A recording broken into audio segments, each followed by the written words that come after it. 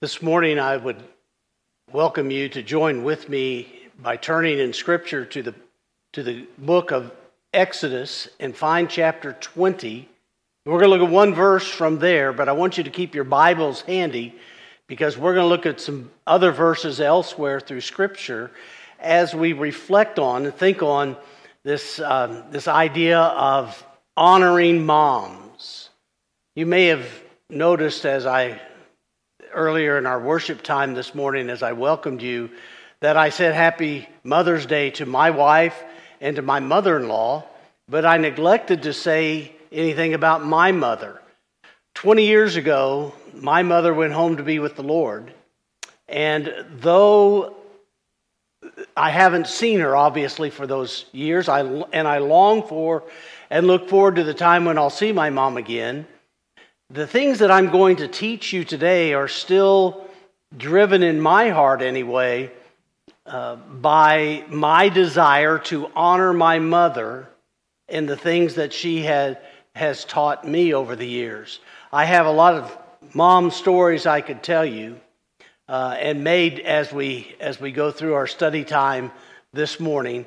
But I want you to hear me say how blessed I've been to have had such a mother as my mom was for me.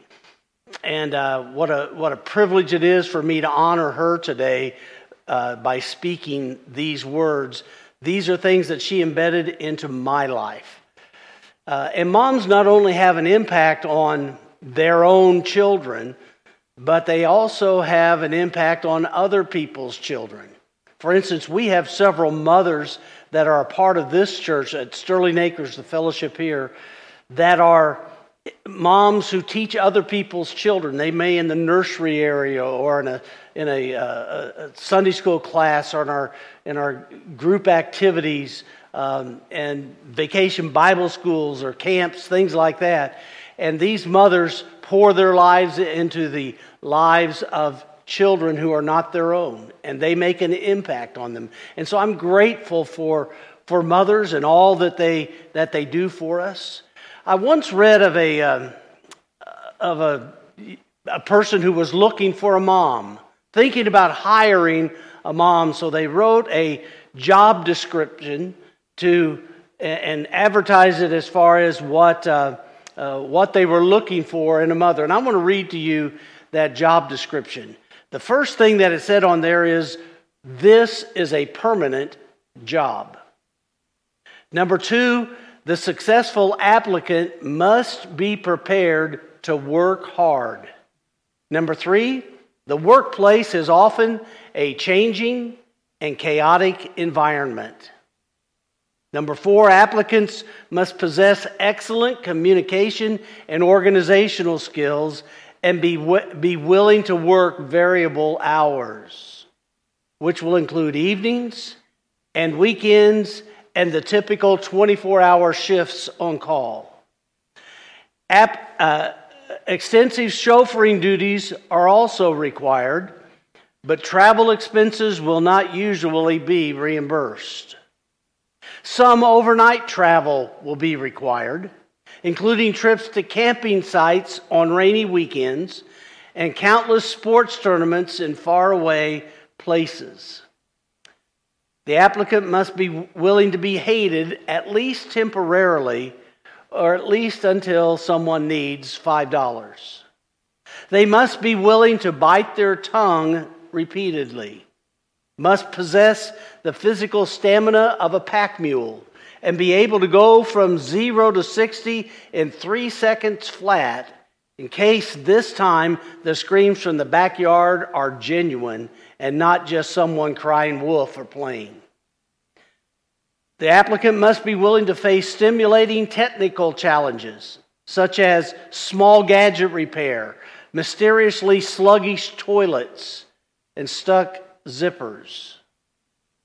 The applicant must screen phone calls, maintain calendars, and coordinate production of multiple homework projects.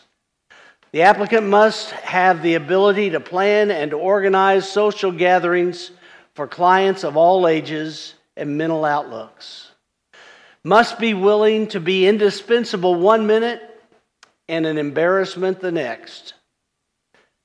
As regards to health and safety, must be able to handle the assembly and product safety testing of hundreds of toys and battery-operated devices.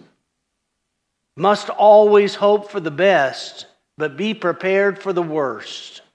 Must assume final, complete accountability for the quality of the end product. Responsibilities also include floor maintenance, laundering, janitorial work throughout the place of employment. As far as promotion prospects, none. Your job is to remain in the same position for years without complaining and constantly retraining and updating your skills so that those in your charge can ultimately surpass you. Previous experience, none is required because no other form of employment is totally relevant. But on-the-job service training is offered on a continually exhausting schedule. Wages and bonuses, none. Job satisfaction is what you will hopefully receive. You will pay every bill of your child at least until they turn 18 because of the assumption that college will help them become financially independent. And when you die, you will give them whatever is left. The strangest thing about this reverse salary scheme is that you should enjoy it and wish you could have only done more. Benefits? While no health or dental insurance, no pension, no tuition reimbursement, no paid holidays, and no bonuses are offered, this job supplies limitless opportunities for free hugs for life if you play your cards right. Tenure, this job will last you the rest of your life. Now, I'm sure that there is some tongue-in-cheek that's here, and I'm not sure it was really ever published or printed as an advertisement for a mother, but it does tell us a little bit about what moms have to go through as they make an impact on our lives. And that's why today we want to honor moms. Exodus chapter 20, verse 12 tells us, you can read it there with me, that we are to honor your father and your mother. Honor your father and your mother. These words are, the context of this particular verse is that this is in the heart of the 10 Commandments that were given on Mount Sinai to Moses from God. In the way that it's written, in the way that it's read, in the way that it's spoken, it is a commandment that we are to honor our father and our mother. Why? So that your days may be long in the land that the Lord your God is giving you. There are a lot of discussions these days about how to live a long and happy and healthy life. Many talk about it being a matter of diet and exercise, and whereas those have great value and great benefit, God tells us that long life is determined by or dependent upon how well we fulfill the commandment of Exodus 20, verse 12, to honor our father and our mother. And so today we want to look at some things about how it is that we can honor our mothers and how it is that mothers are deserving of that honor. We also want to talk about how mothers have a responsibility because of the fact that they are mothers. And so that's the first point I want to look at with you this morning as we look on this theme of honoring moms, is that mothers have a responsibility to their children. Mothers have a responsibility to their children. That probably goes without being said. As you think about maybe your motherhood or maybe about the mom that you had, we think about how it is that the word first comes to a mom that they're going to be a mom. I can remember that when Sue found out from the doctor that she was pregnant with our first son, with Nathan, and I can still recall the conversation we had as we celebrated and were so happy about these things. We didn't sit around and talk about and think about how difficult it was going to be. We didn't talk about the pain that was going to take place 9 months later during childbirth. We didn't talk about the pain that would take place the next 18 years during child rearing. We rather thought about and reflected upon the joy that would come into our lives when this little bundle would be placed in our arms. As we went through the process of raising children, one of the things that we learned was that we had a responsibility to that little child. We had to feed that child. We had to bathe that baby and clothe that baby and teach that baby how to say certain words and how not to say certain other words. We helped him as he began to learn to grow to the point of being able to stand and then to walk and then eventually to run. And I've often thought about how unusual it is for parents that we look forward to and we long for and we train our babies to get up on their own and to walk and to speak. And then as soon as they've learned that fairly well, we just want them to sit down and be quiet. But we had a responsibility to the child that God gave to us. And we wanted to invest our lives in this child. And a great deal of our income was going to be directed and routed to this young life. And that was part of the responsibility that we had in caring for our child. Mothers have a responsibility to their children. Now, the word mother is found 42 times in the Bible. The very first time that we read the word mother, it's found in Genesis chapter 2, verse 24. And there it says, this is after God has made the woman from the man in Genesis chapter 2. And the man has lost a rib, but has gained a wife. And when man sees what God has given to him, he says, wow, this is good. That's my paraphrase of it. But then later in the conversation about this role of a husband and wife is found verse 24 that says, by way of explanation, therefore a man shall leave his father and his mother and hold fast to his wife, and those two shall become one flesh. Did you see what it says there? That a man leaves his father and his mother and is joined to, is brought together and is to hold fast to his new wife, the one that has come into his life, and these two shall become one flesh together.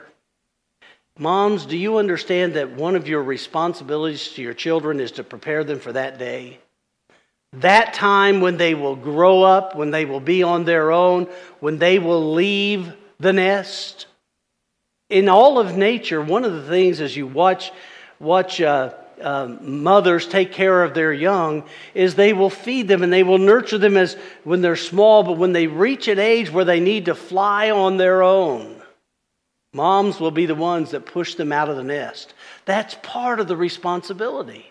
The responsibility for us as humans is to prepare our children, to teach them not only ABCs and 1, 2, 3s, not only how to hit a curveball or to bend it like Beckham. That's my annual reference to soccer. But We are to teach them about how to be on their own, to be mature, to be adults, to receive a husband or to receive a wife. That's our primary task as mothers. Mothers, you have the responsibility to your own children.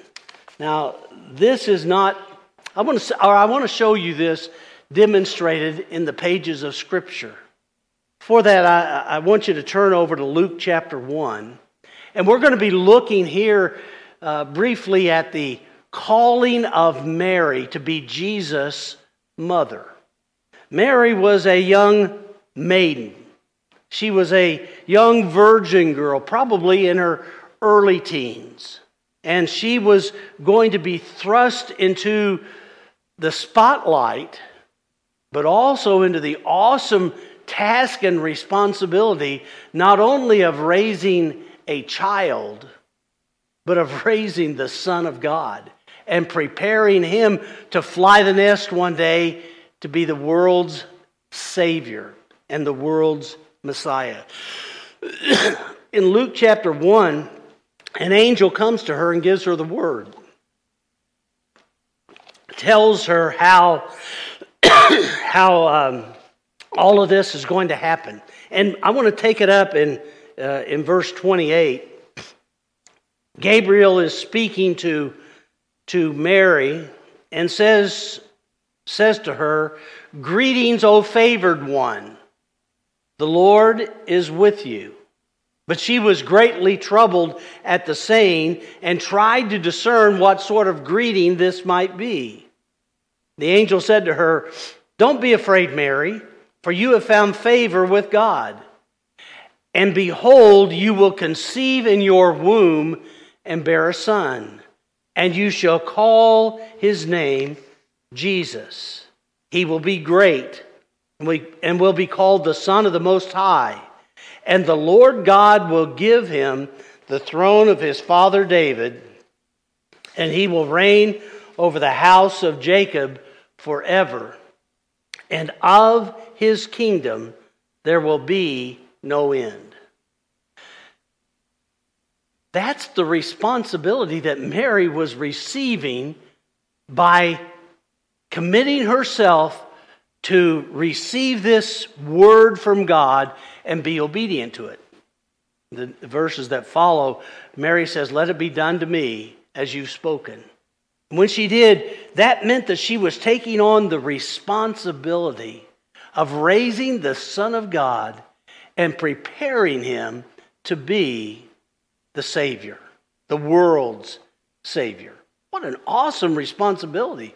What an overwhelming task for a young girl, for somebody who's never done this before, to come and take care of Jesus to be the Savior. You see, she had a responsibility to her child to prepare him to be what God had sent him to be. As I thought about this, I thought about how Mary was raising the one who spoke her life into existence. How this little baby was fully God, fully capable, fully able, but also that this little child was fully human and needing of nurturing and care and instruction to learn how to be compassionate and caring. And so Jesus was dependent upon Mary, his mother, to be able to fulfill the task that God had given to him. It's an awesome thing, an awesome responsibility that mothers have to their children. And that brings me to a second point today. And that is that not only do mothers have a responsibility to their children, but children then have a responsibility to their mothers. Even Jesus had a responsibility to his own mother. Now the scriptures tell us with regards to the responsibility that we have as children to our parents. There are several verses that tell us why this is important. Leviticus chapter 20, verse 9 says, "Anyone who curses his father or his mother shall surely be put to death." That's a strong verse, isn't it? Anyone who curses his father or his mother shall surely be put to death. Because he has cursed his father or his mother, his blood is upon him. This is an awesome thing to think of with regards to being honoring to our mothers. Because anyone who curses shall be put to death. It tells us elsewhere in the book of Deuteronomy, chapter 27, that cursed is anyone who dishonors his father or his mother. Why would someone be cursed if they don't honor their father or their mother? Proverbs chapter 10, verse 1 says, "A wise son makes a glad father, but a foolish one is a sorrow to his mother." These verses talk to us about the role and the responsibility that a child has to honoring their mother. That verse, I want to go back again to Exodus chapter 20, where it tells us, it commands us that children, that we are to honor our father and our mother. And remind you that this is not a good thing to do. This is not a suggestion of something you ought to do. This is not just something that you should pull out on the second Sunday of May every year and honor your mother then. This is to be a measure of our life. And it's a commandment of God. And it's a commandment of God that has a promise that's made to it that if you do this, you'll live long in the days in the land where God gives to you in that day. So it's so important that we learn to honor our father and our mother, not only because it's right and commanded, but because it has an effect on our lives as well.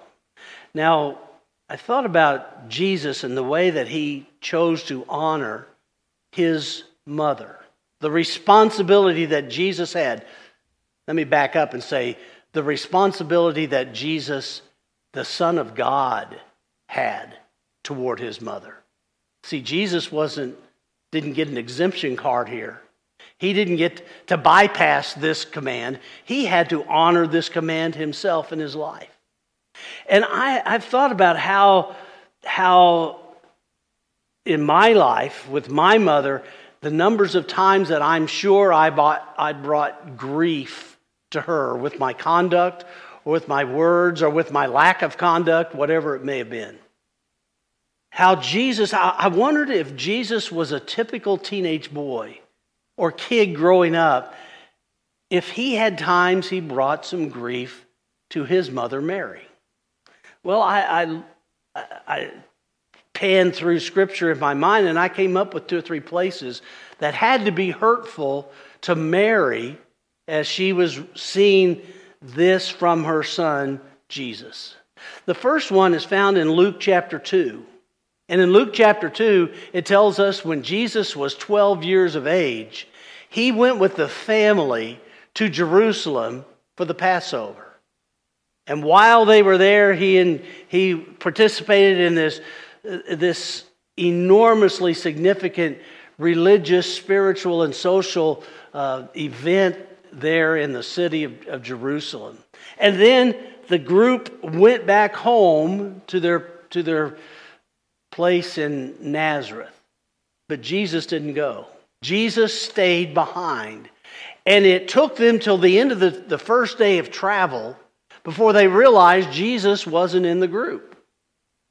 Now, a 12-year-old, you'd think, would know enough to be responsible that when we leave, that means we all leave. and that he should have been there in his place. At least that's what they thought. So Mary and Joseph had to leave the group and return back to Jerusalem, and they searched for him, and the scriptures say that it was 3 days before they found Jesus. And when they came to Jesus, when they found him, Mary, Jesus' mother, says, "What have you done?" Now, I think that probably the Bible kind of tones it down a little bit. I've seen moms at Walmart when their kids get separated, or at the grocery store or anywhere, and there's some sort of a panic mode that moms are able to go through to where their heart rate is able to go enormously high, but they're still able to function. And when they find their child, there is both anger and relief. And so she says, "Jesus, do you understand what you have put us through?" And Jesus said, "But Mom, didn't you know I had to be about my Father's business?" And then it says that Jesus went back home and he made himself subject to them, and he dwelt under their authority. Now, a couple things about that. First of all, Jesus wasn't a man yet. He was 12, and I think that Scripture is very explicit at that point, because a young man or a boy doesn't become a man until he's bar mitzvahed at his 13th birthday. So this is while he's still a child, and sometimes as children we can do some pretty unusual or bad things, if you will. But also, this was in regards to fulfilling the ministry, the purpose that he had as the Son of God. And so that, though it may have been upsetting to Mary, she of all people understood the special child that Jesus was, and the special place that he had in religious and biblical history. Then there was another occasion where Jesus is teaching with his disciples on a mountain, and there as he's talking with all of them, and he's handling all sorts of questions and problems and healing people, that a group come to him and says to him, "Jesus, your mother and your brothers want to see you." Jesus, without batting an eye, said, "Those aren't my mother and my brothers. These are my mother and my brothers. The ones who listen to me and who follow me, who understand me. Those are my family." And I can imagine what Mary must have felt when she heard the report. He's not coming because he says that you're not his mother. Jesus, though we don't read about it in Scripture, I've got to believe that Jesus got with her afterwards and explained to him. This again has to do with his fulfilling of his ministry with regards to the kingdom of God. But it had to be painful to Mary to hear, "I'm not your mother." But that isn't really what Jesus was saying. What Jesus was saying was, "You are my biological mother, but my calling supersedes that." And so he has that time when he must have hurt her. And then there was the grief that came to Jesus, or to Mary, as she, according to John chapter 19, stood beside his cross as he was being crucified. She wasn't grieved because Jesus had done something deserving of crucifixion. She was grieved because she knew he hadn't, and that he was dying in the place of her, and in the place of all who would put their faith and trust in him. Jesus, in so doing, was fulfilling his purpose. That's why he came. He came to be Mary's Savior, the Savior of his mother, the one who gave him life. He now was giving life to her. And here's the point that I want to make.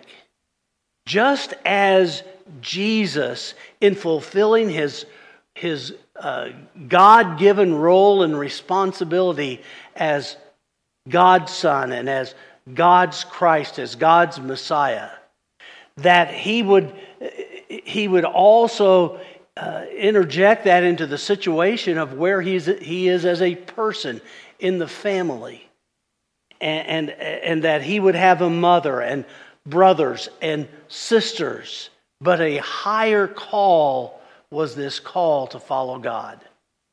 And this was something that Mary was going to have to learn as part of her responsibility to prepare Him for His life, that Mary also would have to one day let Him go, turn loose of Him so that He could fulfill His purpose in life. But I want you to see, at the cross, when Jesus hung on that cross, He saw His mother there, and He continued to honor her by telling John, I want you to take care of Mom. Until the time when God takes you home, I'm not going to be here. I'm going to my Father's house. So, woman, this now is your son. Son, John, this now is your mother. Do you see, the heart of Jesus was to honor His mother? Because not only did she have a responsibility to Him, but He had a responsibility to her. That's no different than that which you and I have with regards to our mothers. And that's true whether, like many of you, your mother maybe even is sitting in the room there watching with you. Or maybe your mother is across town or in another state somewhere, and you'll pick up the phone and you'll call, or you'll go visit, or you'll do something to speak to your mother. But there are those of us like myself whose mothers aren't here with us. They aren't here to send a Mother's Day card to or to make a phone call to. But they're still my mom. They're still moms, and they still should be honored with our lives. It should be the desire of every person who hears me, who sees me, and even those who don't hear and see me. It should be the responsibility of every one of them to honor their mother. And that never runs out. I still think one of the motivators that I have in my life is that I oftentimes will think, now what would happen if my mom knew I was thinking this or saying this or doing this? Because I don't want to do anything to bring dishonor to my mother or to her name. That's the responsibility that we have. And we have that, well, because of the structure of the family, but we also have that because it's a commandment of God. It should be the desire of every child who has been properly trained and equipped in the home to come to a place where they have matured and now can say, I desire to honor God by honoring my mother. So, today you have a choice. You can choose whether you'll obey God and honor your mother. You may say, well, wait a second, Pastor, what about if my mom isn't deserving of being honored? As we read verse 12 of chapter 20 of Exodus, there were no qualifications that were put on it. No disclaimers, no disqualifiers. All it said was that you are to honor your father and your mother. And I believe that means even if they're not worthy of being honored, you choose to honor them. And then your days will be long in the way that God blesses you. So today on Mother's Day, moms, we honor you. We thank God for you. And as children who are coming along, or as adults who are mothers and fathers ourselves, we want to honor our parents by fulfilling our responsibility to you. And I pray that you'll be blessed today, you'll be honored as a mother, and that you will also just be challenged to be one who gives honor where honor is due. Pray with me if you will. Father, today